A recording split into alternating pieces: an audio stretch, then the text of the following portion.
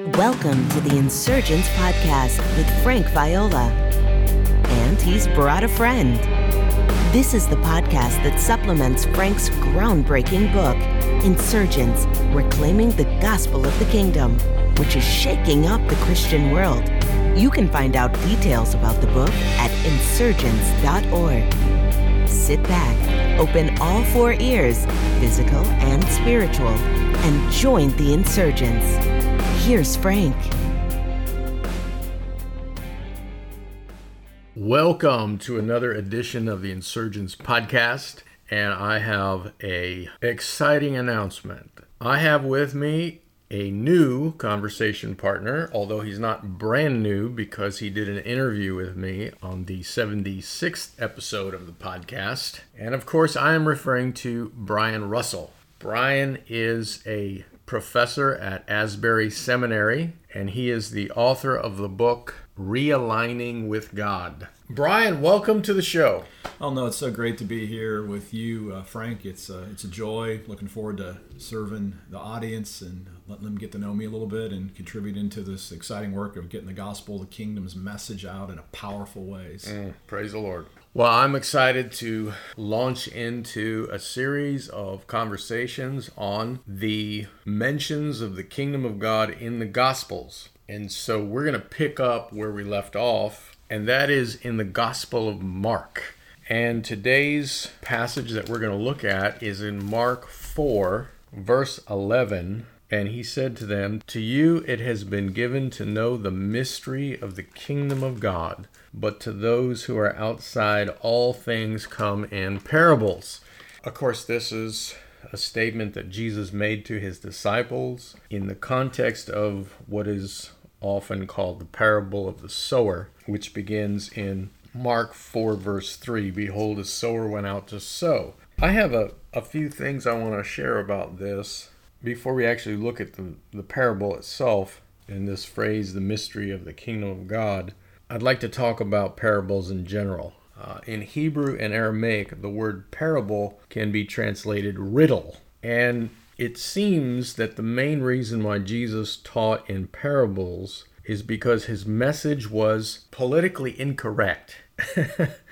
It was subversive. He was talking about an alternative king himself. He was talking about an alternative civilization, a different kingdom than that of Caesar's or Herod's. And so he spoke in coded language. He spoke in these parables or these riddles. And this was actually the chief way in which he presented the gospel of the kingdom, was through these parabolic statements and stories. I don't know about you, but when I was a young Christian in Sunday school, I was taught that parables were stories in order to make a truth easy to understand. Right, that's right. But Jesus, in effect, is saying the opposite. No, I think that's so important. It's like, even when the old cliche in Christian education was Jesus always taught in stories, so we should always teach in stories. And obviously story is a great way to convey truth. I mean, some of your books do that, and obviously you can always remember people's illustrations. Mm-hmm. But the interesting thing is exactly, you said Jesus teaches in stories, which at surface level are obvious enough and they're great stories, but he's able to put deep coded truths in there that then he has to unpack for the disciples, which we have here. Yeah. It's they're coming to ask him, "What are you talking about in parables? We don't get it." Yeah, absolutely. Well, I mean, just think of the statement itself. "To you," meaning his disciples, his close followers, "it has been given to know the mystery of the kingdom," and we'll talk about the meaning of that a little bit later. "But to those who are outside, all things come in parables." So, in effect, they weren't designed to present truth in an easy, simple manner. They were designed to veil the truth from the masses, or at least that's the effect they had. Everything the Lord did created division within the house of Israel between those who believed and those who rejected him and his parables. And so the parables seem to serve that function, to separate those who truly had open hearts, were receptive to his message, versus those who had hard hearts and rejected it. I think that the parabolic ministry of Jesus, which, by the way, you don't really see in Paul. Paul doesn't really tell stories that much. And same with Peter, even in the book of Acts. It seems very unique to Jesus. And I think part of the reason for that was he was pacing himself concerning the time in which the kingdom message would be unveiled to all. But in the beginning, he was coding a lot of it so that, as the Isaiah passage says, to the rest, they would remain in darkness. Yeah, and that's part of the hard teachings in this text, and I'm sure we're going to do a little bit of a deeper dive into the Isaiah 6. It is interesting in Mark that, because sometimes you listen to a text like it, you're like, oh my gosh, does that mean Jesus didn't want people to get it, right? Right. And some people would argue that this is, kind of separating sheep from the goats and those sorts of things, but obviously Jesus is coming to announce the kingdom, so there can be a great harvest. Mm-hmm. And it's interesting, even here in Mark, in verse 10, it says, when he was alone, those who were around him, along with the 12, asked. And the interesting about that is, so it's he's talking to he calls the 12 back in chapter 3, and he calls people that he wanted. And like if you go back to 3:13, he went up the mountain. That's where all this is taking place. And they came to him, and then he appointed 12, whom he named apostles. So he has the 12, but there's these other folks that are still there. So it's almost like there's 3 layers. Mm-hmm. There's people who aren't there. Those are the true outsiders. And then there's this group that's at least interested enough to come and hear Jesus. And then there's his disciples. And in Mark, it sort of sounds like it's framed out that there's these different layers of people that are listening, which I think is really important, because we're going to get into a little bit of the sower stuff. Part of the issue is this isn't like predicting, like God decides who's going to be in, who's going to be out, and then that some poor souls just get to be bad soil and some get to be fruitful soil. Mm-hmm. It's part about who's coming to Jesus, and then and then once you've actually heard and understood the kingdom message, because these are persons now, they want to know what he means, right? So everybody gets the parable, and then there's a response. And Jesus is interested in the persons who are responding, and so that we want to pick up that's an important dimension here about that. This is even if the parables are hard to understand, the whole point of that is the people that want to understand, they're going to get the opportunity, and I think that says a lot about Jesus. And there's real strong application for us in that statement, which we'll unpack in a little bit. I think to keep before us is this idea that the kingdom is a secret. When he says it is given to you to know the mystery of the kingdom of God, or the secret of the kingdom of God, I think there's a twofold meaning to that. One is the kingdom itself is the secret. Mm-hmm. The mystery is the kingdom, right? And so the kingdom was breaking into the earth through Jesus himself and his ministry. Yet most of the people of Israel who are around him didn't recognize it. So here the kingdom of God is coming in the person of Christ, and yet to those who do not have eyes to see and ears to hear, they did not even register that. And the kingdom message was so subversive, so dangerous, and it ran contrary to what most of the people in Israel wanted and expected concerning what the kingdom was through the prophets and so forth. It was not going to come like they thought. So in effect, it would have made those wedded to power angry and furious if they heard the true message and it was as clear as a bell. It would also make the ordinary Israelites angry and furious because it did not come the way they expected.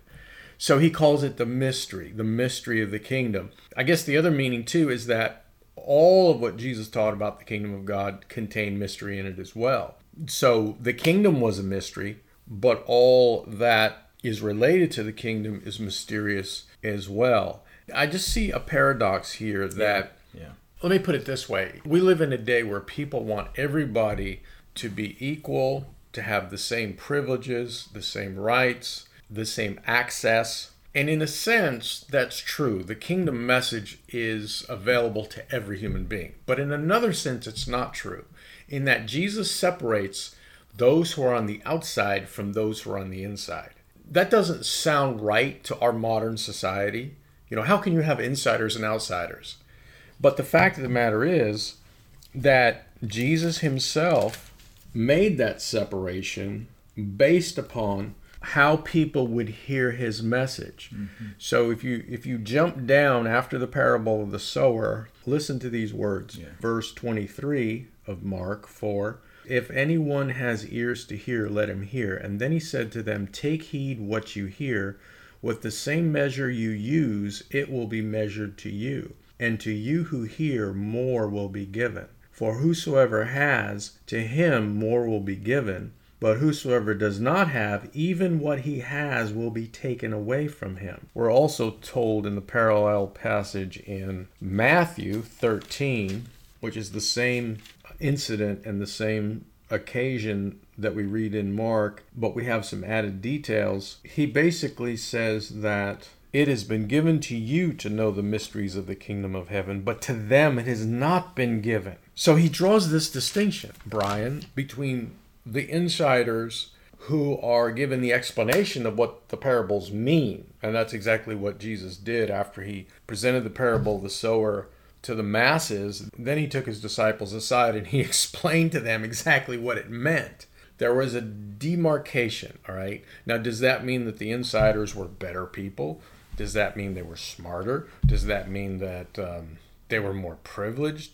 The answer is no. But their hearts were different.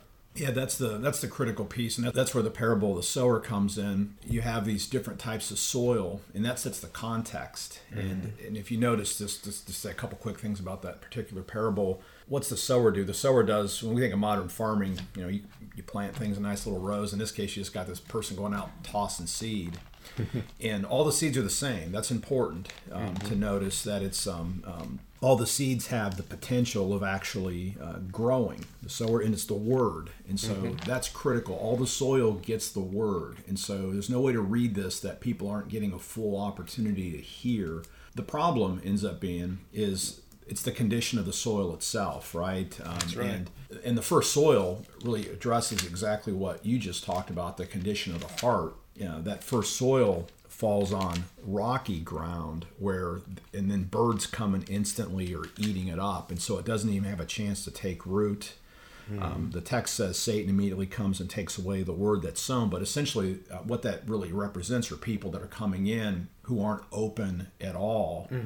And so they don't even, it comes, they receive it. And, when you hear something, especially in the Semitic language, you get the idea to really hear something isn't just mean you heard it, but you actually take action on it too. Yes. So like if you ask me a question and I hear you, but I don't actually answer it, I haven't really heard you, right? And so in a sense, that's what's going on. And then, the two other middle soils are more about persecution and also the danger of wealth and the desire for other things. So the whole thing's about the condition. But that first one is, why do a lot of people are they unable to hear? It's just simply because for whatever reason, their circumstance, they're not open. And so, when you talk about insider, outsider, at some level, God isn't putting the line. People are putting their own line, in a sense. That's right. And the folks that, again, want to know what the parable means in Mark's gospel, they're coming and asking him. The people that aren't, that's just the rocky soil. They in one ear, out the other, gone. And again, Jesus is speaking in terms that definitely split, but it's the key is to go back and if you look at it carefully, people are getting the opportunity. It's just the condition of the heart, and God is inviting everyone, but not everyone comes. And that's one of the hard pieces about the message. And as you said, this whole thing about the secret, the mystery, it's hidden in the sense that you said paradoxical, and it's if you're looking for a person to come and overthrow the Roman emperor, and here's Jesus, you're missing it. Because the paradox of the secret of the kingdom is, as we're moving in there, it's going to be how is it possible that the ultimate answer to the world is God dies on a cross? Who wants to hear that, right? And so that ends up being this dividing line. Especially a first century Jew who would find the concept of the Messiah who's supposed to bring the kingdom and renew Israel and defeat pagan domination. The Messiah is going to be a suffering Messiah who's actually going to be put to death by the pagans. I mean, that's so offensive. It's ridiculous. So that's part of the mystery as well. You mentioned about the foul bird coming and stealing away the seed. I think it's really interesting when you look at the parable of the sower from the standpoint of Matthew 13, because Matthew adds some details that, as I said before, are omitted in Mark. One of them is that the seed itself is the gospel of the kingdom. Yes. That's what's being sown. Yeah. So if I can read Matthew 13, this is Jesus' explanation. verse 19, when anyone hears the word of the kingdom, boom, that's the seed. The gospel of the kingdom, the message of the kingdom. When anyone hears the message of the kingdom and does not understand it, then the wicked one comes and snatches away what was sown in his heart. Interestingly enough, Matthew uses this word understand. Mm-hmm. So we have someone preaching the gospel of the kingdom, and there are those who hear it. They hear it with their physical ears. They hear the message of the kingdom, but they do not understand it. All right? That's when the enemy comes and takes it away. So to me, the critical question then is, how can a person understand the gospel of the kingdom? We as Westerners think understanding is just merely intellectual. But in the Hebrew mindset, and when you look at the totality of the Old Testament, a willingness to obey and receive goes hand in hand with understanding. See, the Aristotelian mindset would say we have to understand first before we can act. But the Hebrew mindset reverses that. You have to be willing to act before you can understand. It reminds me of what Paul told Timothy in 2 Timothy 2:7. Reflect on what I'm saying, for the Lord will give you insight into all of this. Or think about what I am saying, and the Lord will give you understanding. So it's vital that we understand, and this applies to every person listening to this. The critical response that we must have is an openness and a willingness to obey and submit to truth, and that will enable us to understand. Just like you said, they went to Jesus and said, hey, I don't get it. Explain it to us, right? They took that step because there was a receptivity. That was the precursor to understanding. And I think when we put it in our own day, first of all, most people have not even heard the gospel of the kingdom. And I'm talking about Christian people. Talked about this at length in this podcast. Those who heard it, there is a segment of people who just do not understand it, even though they heard it. Part of that could be that the person speaking it doesn't understand it well enough to articulate it clearly. But in the parable of the sower, the responsibility is not on the one who's throwing the seed. Right. The assumption there is that all the seed's good and it's the clear, seed's good. It's compelling, and all the Exactly. sower does is sow. Exactly. So that puts the onus on the person hearing. And just like James said in his letter, be doers of the word, receive the word with a humble, open, receptive heart, and then it will bear fruit. Don't just be hearers of it. I have come across in my own experience since I've been proclaiming the gospel of the kingdom that there are people who hear it, but they don't understand it. But part of the reason why they don't understand it is because there's not that receptivity to follow it. We are submerged with so much information, Brian, that the gospel of the kingdom can be viewed as just another thing. Okay, let me go ahead and read this article. Let me go ahead and listen to this message. And then now I'm going to move on to something else. Those are the people that really don't understand it. The people who really understand it and really get it and it bears fruit, they continue to receive this message because it's not just one simple message. I mean, there's a lot to it. You know what I mean? And I've talked about the drip effect. They continue to be exposed to it over and over again. They ask questions. They ask the Lord questions. What does this mean? How do I apply this? There is an intention to apply the message, to receive the message, to hear more about the message.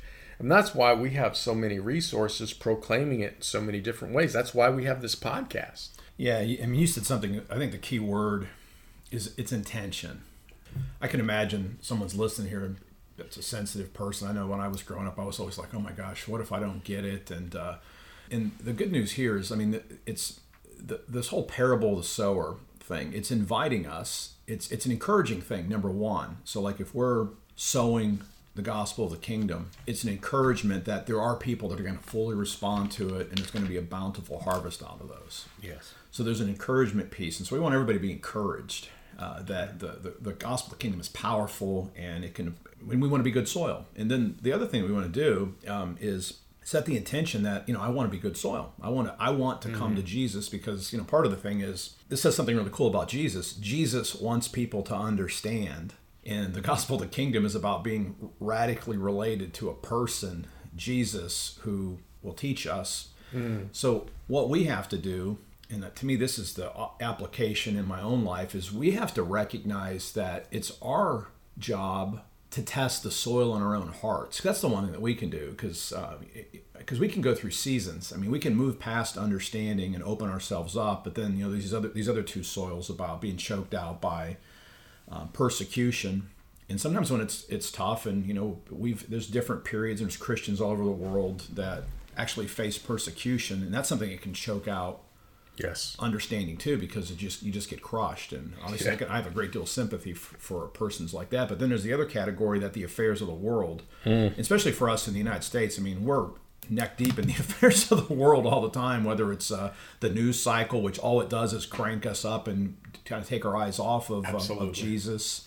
So we just have to continually recognize that we have the ability to slide back into some of these other soils. So, so part of it is I have a prayer life. One of my favorite places where Jesus is doing all his miracles, and Jesus tells the person to believe, and the person says, "Lord, I believe, help me with my unbelief." I think that's a powerful prayer for ourselves, or even say a prayer like, "Lord Jesus Christ, have mercy on me, a sinner." It's just come to Jesus open-handed and invite Jesus to change the soil in our hearts, which opens us up to understanding. So, I mean, I think we want everybody listening to know that this doesn't have to be a scary thing like, oh no, what if I'm in one of these bad soils? It's like, let's recognize, we can actually be in one of these soils, but that's right. That doesn't have to be the end. And the whole thing is, come to Jesus. Jesus wants us to be good soil. And Jesus will teach us as long as we open ourselves up to that, and then have the courage to move past the world, be courageous in the face of hardship, and then just make sure that our own hearts aren't hardened because of some kind of sin or just being willful, that I just don't want anything to do with that. I mean, so that I think it's real important that it's intention. So I love that word that you used. Oh, I fully agree. And there's a statement in John 7:17 that kind of sums up this point about willingness to follow, willingness to receive being the prerequisite for understanding. It's John 7:17. If anyone desires to do his will, he will know. ... Notice the order. Desiring to do his will, receptive to the truth. The promise then is you will know, or you will understand. I think there's also an echo of Daniel 12 in this passage, in this parable. Daniel 12 verse 10, many shall be purified, made white and refined, but the wicked shall do wickedly, and none of the wicked shall understand, but the wise shall understand. There's a lot in the parallel passage in Matthew 13 about understanding. Yes, yeah. And so that's really what I want to zero in on. I don't know if you've ever met people who have said this, but I certainly have, and that's people who say, oh yeah, I read the Bible once. I know what's in it. The implication there is they read it one time, and that means they got it. Right. All right, I got the t-shirt, and now I've moved on to something else. Well, I can tell you this, if you read the Bible once, you're not going to understand it. In fact, the scriptures are something that you want to read an entire lifetime, and even then you're not going to understand all of it. The mystery of the kingdom is the same way. And this is why Jesus, he didn't just use one parable. He used multiple parables. He talked about it constantly. And then he illustrated it through many different signs.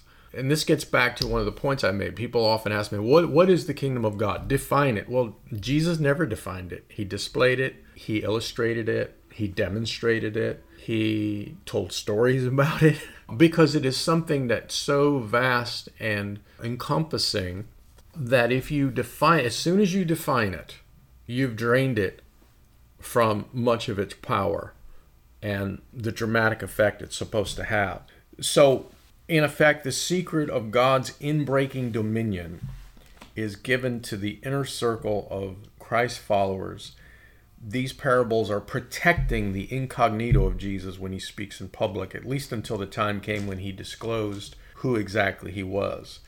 So, yeah, it's so fascinating that it had the purpose of concealing the truth from those who were not ready to perceive what it actually meant. And it also reminds me of a passage in 1 Corinthians chapter 2, verse 6.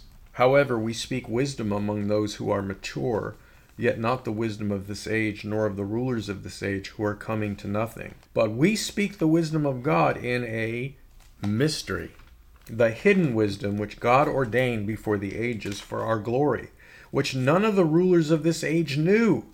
For had they had known, they would not have crucified the Lord of glory. So here again, you see this dichotomy between insiders, those who know the mystery, versus outsiders, particularly the rulers of this age, who, had they known the mystery, they would not have killed Jesus. But God has revealed them to us through his Spirit. For the Spirit searches all things, yes, the deep things of God. This is verse 10. Then he says, verse 14, but the natural man does not receive the things of the Spirit of God, for they are foolishness to him, nor can he know them because they are spiritually discerned. But he who is spiritual judges all things, yet he himself is rightly judged by no one. So 2 big points there, Brian. One is that the natural man, the man who is in his flesh, who's following his carnal urges, is not going to be able to understand the secret of the kingdom. He may hear it with his physical ears, but he's not going to understand it because his heart is set on the flesh. The other point is that the spiritual man, as Paul calls him, the one who is walking in the Spirit, which Jesus certainly was, cannot be understood by the natural man. And this is a perfect description of Jesus. People couldn't figure him out. He was constantly surprising them. He was constantly throwing them off. They just couldn't figure him out. He was a walking parable, right? He was a riddle. And those who had eyes to see and ears to hear, and he often said, let him who has ears to hear, hear. They were the ones, because of that soil, their hearts were receptive, their hearts were open. There was a certain humility there, which he outlines or emphasizes in some of the other parables. They were able to recognize that this person, Jesus, was someone different. You know, he wasn't just another prophet. He wasn't just another rabbi. There was something totally different about him, where those who had hard hearts, their intention was set on the flesh, they didn't recognize him at all. And neither did they understand his teachings via the parables. Yeah, that Pauline passage is so good. One of my all-time favorite verses is what was it, 1:18 there in 1 Corinthians. 1:18 plays right into the which said in chapter 2, the message about the cross is foolishness to those who are perishing, but to us who are being saved, it's the power of God. For it's written, I will destroy the wisdom of the wise, and the discernment of the discerning I will thwart. It gets back to that paradox. So, when we talks about Jews and in Greeks there, that's everybody pretty much, right? And so, and in Jesus's day, so the folks that are watching him, they're missing it, even though it's right in front of their eyes, because it's back to expectations. What's a holy person look like? Well, it's not. The Messiah is going to be King David. It's going to free Jerusalem, going to bring in the kingdom of God, which, that's language from the first century, but they're expecting that, meaning the full reversal of all earthly kingdoms, specifically Rome that was oppressing them at the time. So it's like a liberation thing. And so here's Jesus, he's crucified. So the kingdom ultimately ends up being most powerfully demonstrated in the death and resurrection of Jesus, and then the outpouring of the Spirit at Pentecost. But if you're expecting liberation, you miss it. If you're Greek, you have this incredible wisdom tradition. So you have heroes like Socrates. You have, like Paul runs into in Acts 17. You have the Epicureans who have a way of life. You have the Stoics who have a way of life. You even have mystery religions, which is the same. It's this mystery word where people had these secret societies, kind of little mini cults within all the Roman stuff, where people would get secrets that nobody else knew that would give them meaning. And it's kind of interesting, what's the secret of the kingdom? It's back to crucified God. That doesn't make any sense. And so it's foolishness. And so you can just imagine the issue.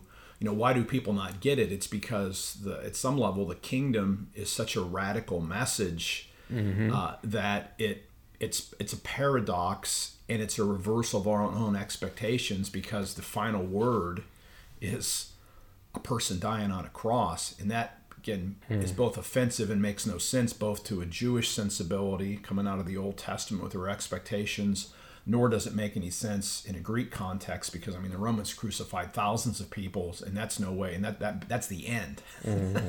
Yeah. So this is just, powerful, and so it takes, spiritual discernment is opening ourselves up to really what almost runs counter to everything that basically any human culture teaches. And it's a call. Then that's why Jesus starts out. I think the beginning word of the kingdom. It's what is it? It's repent and believe. Line up yourself with this incredible message of Jesus.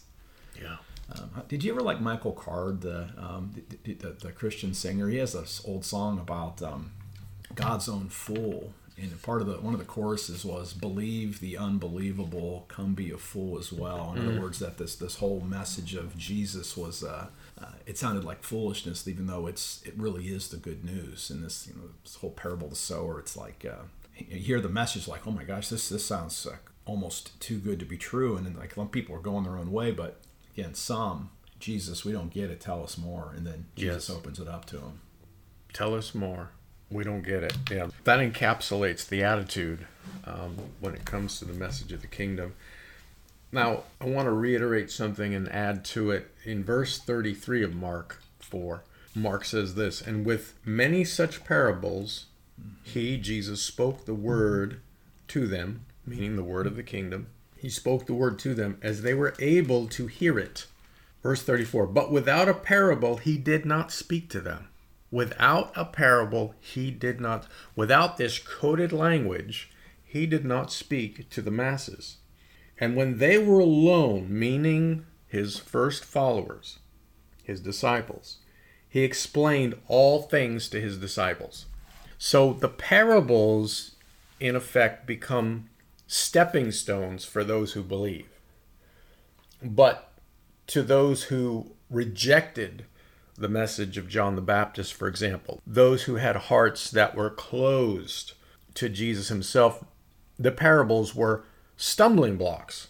So again, this gets back to the soil, whether or not the parable is going to be a veiled message or something that you understand and brings you closer to the kingdom of God or further into it. It all depends on the soil, whether the parable is going to be a stepping stone or a stumbling block. Also, too, and I've said this in another podcast episode, but Jesus said to them, if you don't understand this parable, how will you understand all other parables? So there seems to be a foundational, elementary principle within this particular parable that would then unlock all the other parables. And I think the way he interpreted this may give us a clue as to how to interpret some other parables. He does talk about seed. He does talk about growth. Well, the gospel of the kingdom is something organic. He uses seed to demonstrate. It's something living. It's something that if you receive it into your heart, it grows, right? Bears fruit. And then this business about the bird being Satan. He mentions birds in some other parables. So I do think that there's something to this parable that makes it unique and foundational to other parables. Yeah, it gives us it's an interpretive lens. This is the first parable in Mark. Matthew organizes a lot of Jesus' parables all together in chapter 13. This is that first parable. It's the longest. We have Jesus actually interpreting it, so we have kind of the model that Jesus gives.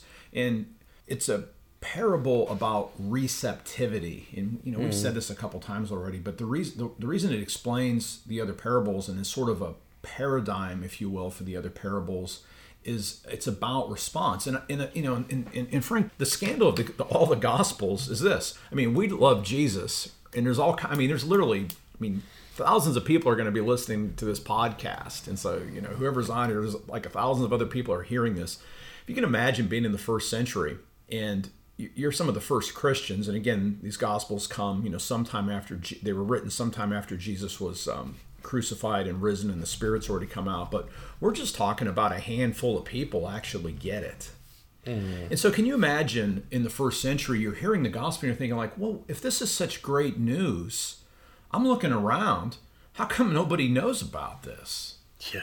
And then go back it up. How in the world, if this is such good news, how did Jesus even get crucified? By people that should have known better at some level, right? And so the part of the power of this, the explanation power, is this essentially explains unbelief in some level and belief.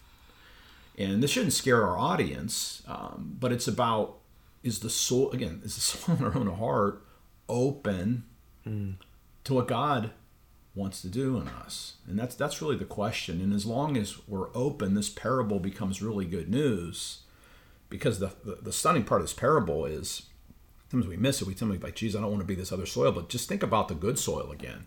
It isn't just good soil, like, oh, I got a couple of flowers, or I got a tomato plant, I got like 3 tomatoes on it. We're talking about, even though this is literally 1/4 of the soil or whatever, it's 30, 60, 100-fold growth. So that's a picture of complete abundance, because even 30-fold is huge. I mean, put that in money terms. If you invested some kind of amount of money and you got a 30 times return, that's life-changing. And so we don't want to miss the point that this parable is encouraging folks that that regardless of how it looks at any given time, like there's all this bad soil, the kingdom's message is landing where it needs to land, and it's going to do amazing work. And so what's our role? So. Yeah, I just love this phrase, the secret of the kingdom, the mystery of the kingdom. You know, Paul picks this same concept up in his writings, where he uses this word mystery or secret 21 times in his writings. And in 1 Corinthians 4:1, he says that we are stewards of the mystery of God, or the mystery of the kingdom. We'll talk later in another episode about the kingdom being given to children. And I think this really applies to what we're seeing here, because it has to do with the attitude of the heart. Yeah. You know, Jesus said, I have hidden these things from the wise and the prudent, but I have revealed them unto babes, right?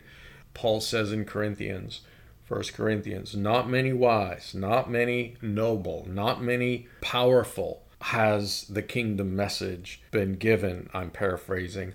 But it has been given to the weak and the small and the insignificant and the lowly. You know, again, getting back to this heart attitude, in Isaiah says, who shall he teach wisdom? He's given it to those who are babes, to those who are nursing. You know, again, metaphorical language to describe the attitude of the heart. It's fascinating to me that he makes this statement, which I think is worth repeating in verse 24. Take heed how you hear. With the same measure you use, it will be measured to you, and to you who hear, more will be given. For whosoever has, to him more will be given, and whosoever does not have, even that which he has will be taken away. It seems to me the message there is, whatever you put into this understanding of the kingdom message, that's what you're going to get out of it. If you apply yourself to what you hear, all right, or in the case if you're reading a book on the kingdom, an article on the kingdom, to the degree that you apply yourself, you pay attention, and you put it into practice, to that degree you're going to receive more light, more insight, more grace from the Lord. But to the degree that you ignore it, or take it for granted, or kind of push it off to the side, and then move on to other things, so to speak, even that which you have will be taken away. So this is a great exhortation to all of us. There are, and I've said this before, but there are books that I will not just read once. I will read again and again. Brian's looking at his book right now on the table, and he's pointing to it. And there are messages that I will listen to repeatedly, because for whatever you have in the way of spiritual insight, understanding, the more you apply yourself to it, the more you will receive from the Lord. Absolutely. And the more you ignore and don't pay attention, right? Take heed. Jesus says over and over again, let him who has an ear hear. Pay attention. These are all words that Jesus said over and over again when it came to his ministry. Then whatever you have will be taken away. It's a paradox, but therein lies the secret to understanding the kingdom and seeing it bear fruit in your life. Yeah, I found, you mentioned the James before, but James talks about, you don't want to be the person that it's like looking in the mirror and then forgetting what you look like. One of my favorite prayers when I read scripture, and I try to teach all my students this, is I pray that God astonishes me when I read the word. Lord, astonish me anew, which is the riches of your word. Because when you pray, when you're looking to be astonished, you want to hear. And that's the good news. We have to come hungry. And in a sense, you might think of the parables, the way that Jesus tosses out parables. And this is, again, we're in this culture now where I understand that people have like 3 to 5 seconds of attention. If you don't get it, you lose them. Jesus was trying to make people hungry, for more. And so I would almost say, as we read the text, if you think, oh my gosh, I don't think I understand it, I hope I'm not bad soil, but if in fact you're actually recognizing, you know what, I don't understand it, I'm hungry, I want more, Lord, astonish me, that's actually opening yourself up. And as Jesus is going to say to somebody later, you're not far from the kingdom at that point when you're open and hungry, and because Jesus promises to fill us. Yeah. Blessed are those who hunger and thirst for righteousness, for they, what? Shall be filled. Amen. So the parables are really spiritual tests. They hide the truth from those whose hearts are not aligned with God, and they unveil the truth to those who seek, knock, press in to the Lord for understanding. I like what you said about the fact that all of us, we can slide through these different soils. It's not just, I've always been a fourth soil guy and I will always be a fourth soil guy. Well, it doesn't work that way necessarily, because while that's the ideal, the fact is all of us are vulnerable, right, to get sidetracked by the cares of this life, which you mentioned, the affairs of this world, by the deceitfulness of riches, and by the desire for other things. This is why we have to have the kingdom message before us constantly. Amen. This is why we have this podcast, to keep the word of the kingdom before us and to drive us deeper into it. Good. Amen. Amen. Mark just uses a little snippet that this is from Isaiah 6, and if listeners haven't looked at that, the most famous part of probably Isaiah 6 is the beginning where Isaiah has this incredible encounter with God in the temple. It's basically Isaiah's call to ministry. Mm-hmm. He sees the Lord, he gets transformed. There's this incredible scene that he has this literally full-orbed, multi-sensory encounter with God, and then God famously in verse 8 says, who shall go for us? And Isaiah says, here I am, send me. And then God sends Isaiah with this commission to ministry that, again, sounds a little scary. Now, there's just a snippet in Mark. It says, in order that they may indeed look but not perceive, may indeed listen but not understand, so that they may not turn again and be forgiven. If we look at Matthew 13, you get a little bit more. This is Matthew 13, 14 to 15, with them indeed is fulfilled the prophecy of Isaiah, which says, you shall indeed hear but never understand, you shall indeed see but never perceive, for this people's heart has grown dull, and their ears are heavy of hearing, their eyes they have closed, lest they perceive with their eyes, and hear with their ears, and understand with their hearts, and turn from me to heal them. Now, it's interesting if you go back to Isaiah 6, Isaiah Lord says, Lord, how long?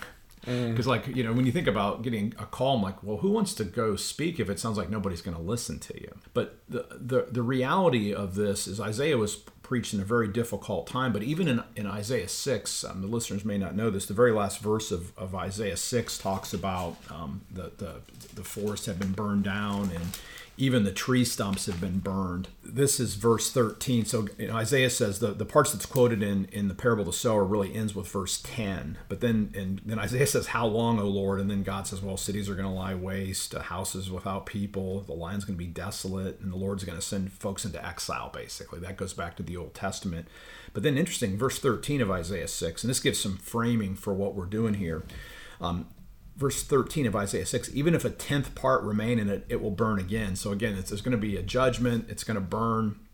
So now even the part of the forest that's burned down, that's going to be burned all over again. So like a terebinth or an oak whose stump remains standing when it's felled. So it's like if you've ever removed a tree, that they would have had to burn it in the ancient days because they didn't have stuff to dig it out with like we have today. So it's really picturing just a completely leveled tree. But then the last phrase, powerful. The holy seed is its stump. And so this is actually, even in Isaiah's context, this is important before we kind of unpack what's going on in the gospel. This is a good news passage because it's basically saying to Isaiah, Isaiah's about 100 years before the exile he's preaching, right? And exile does happen. But what God is saying, even though there's going to be a season where people aren't receiving the message, guess what? Even if it looks like there's no hope and everything's burned down, the holy seed's going to grow right back out of the stump. And Frank, you and I, we live in Florida, right? So you have this, we have forest fires almost every year. And like you can go down like I-95 or I-75 or whatever, be along the highways, and they literally have, they'll have bush fires every year. And it's amazing. You can drive down the road and you can see where it's just all burned out. It's all black. But then the summer rains come and what happens? It grows back. It's astonishing. It'll be black one month. You go back the next month after it's rained, and there's all this abundance that's growing back up. And so this is actually a powerful message of hope. And so to bring it back to the parables, does it sound like God means that, I'm going to speak so nobody believes, and I'm intentionally hardening people's hearts, and I'm making it impossible for a person to see, hear? No.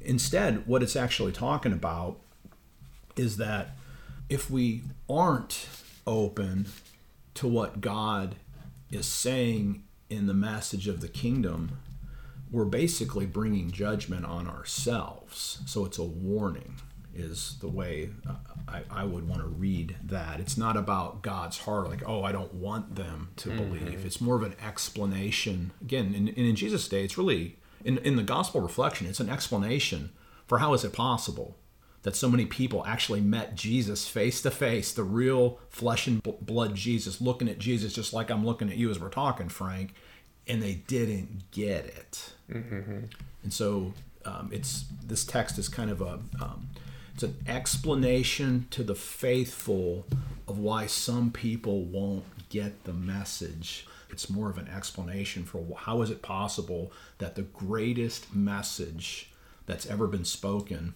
wasn't 100% received. F.F. Bruce, who I love, Yeah. made the comment that there is a Hebrew tendency to express a consequence as though it were a purpose. So, when he says, so that, Bruce is saying the purpose of the parable was not to keep people from the kingdom. It was actually a consequence. Certainly the parable veiled the truth for reasons that we gave before. The message is subversive, it's dangerous. It wasn't the time for Jesus to unveil the fullness of what he was here to do when he started to present the parables. But the consequence, the way it works, is that if your heart is hard, it's not inclined toward the truth, it's not inclined toward God, then it is going to work in such a way where it veils the message from your eyes. Yes. And the way that Bruce interprets or translates in paraphrase form what Isaiah is saying and what Jesus in effect was quoting, he puts it this way: go and deliver my message, but don't expect them to pay attention to it. The effect of your preaching will be their persistent refusal to accept what you say, to the point where they will have rendered themselves incapable of accepting it. So that was to some people. Obviously, not all rejected the message. Jesus did have disciples. he had the multitudes, but within the scope of the multitudes, he had a small number of disciples. And you said something before that I think some people may hear it and say, oh my goodness, that sounds like hardly anybody's saved. But the fact of the matter is, Jesus himself said, narrow is the way, few find it. Relatively few people in the Lord's day really followed him. He had 12. You add the women, maybe being generous, we have 20. By the day of Pentecost, we got 120. Now, happily, that turned into thousands on the day of Pentecost and after, but still, it was not the majority of people who lived in Israel or Palestine or even in the Gentile world who received the gospel of the kingdom. Yeah, Paul's having small communities that are able to meet. They're small enough they're meeting in houses, so it's just collections of, like you like to say, kingdom cells, but we're just talking about a relatively few number, even by the end of the first century, and then obviously the gospel continues to grow. Yeah. And sow seeds, and so that all plays into this reality when you're feeling like you're an overwhelming minority. Isaiah's experience was in effect reproduced in Jesus' own ministry.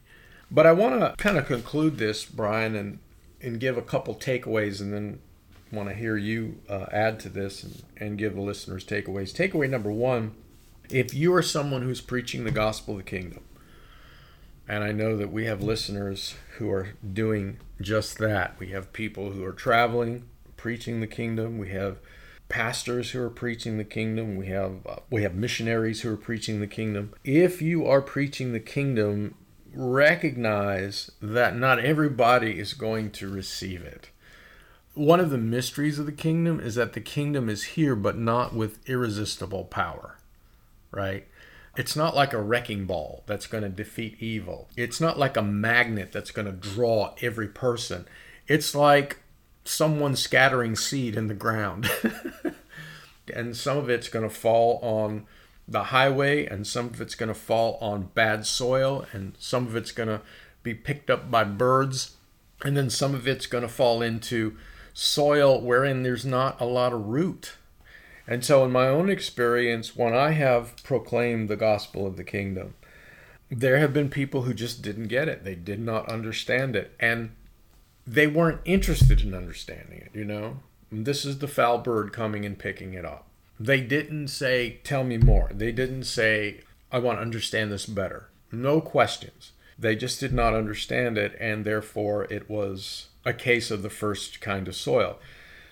I've preached the gospel of the kingdom before, and I saw some people receive it with joy, just absolutely out of their minds with excitement and exuberance.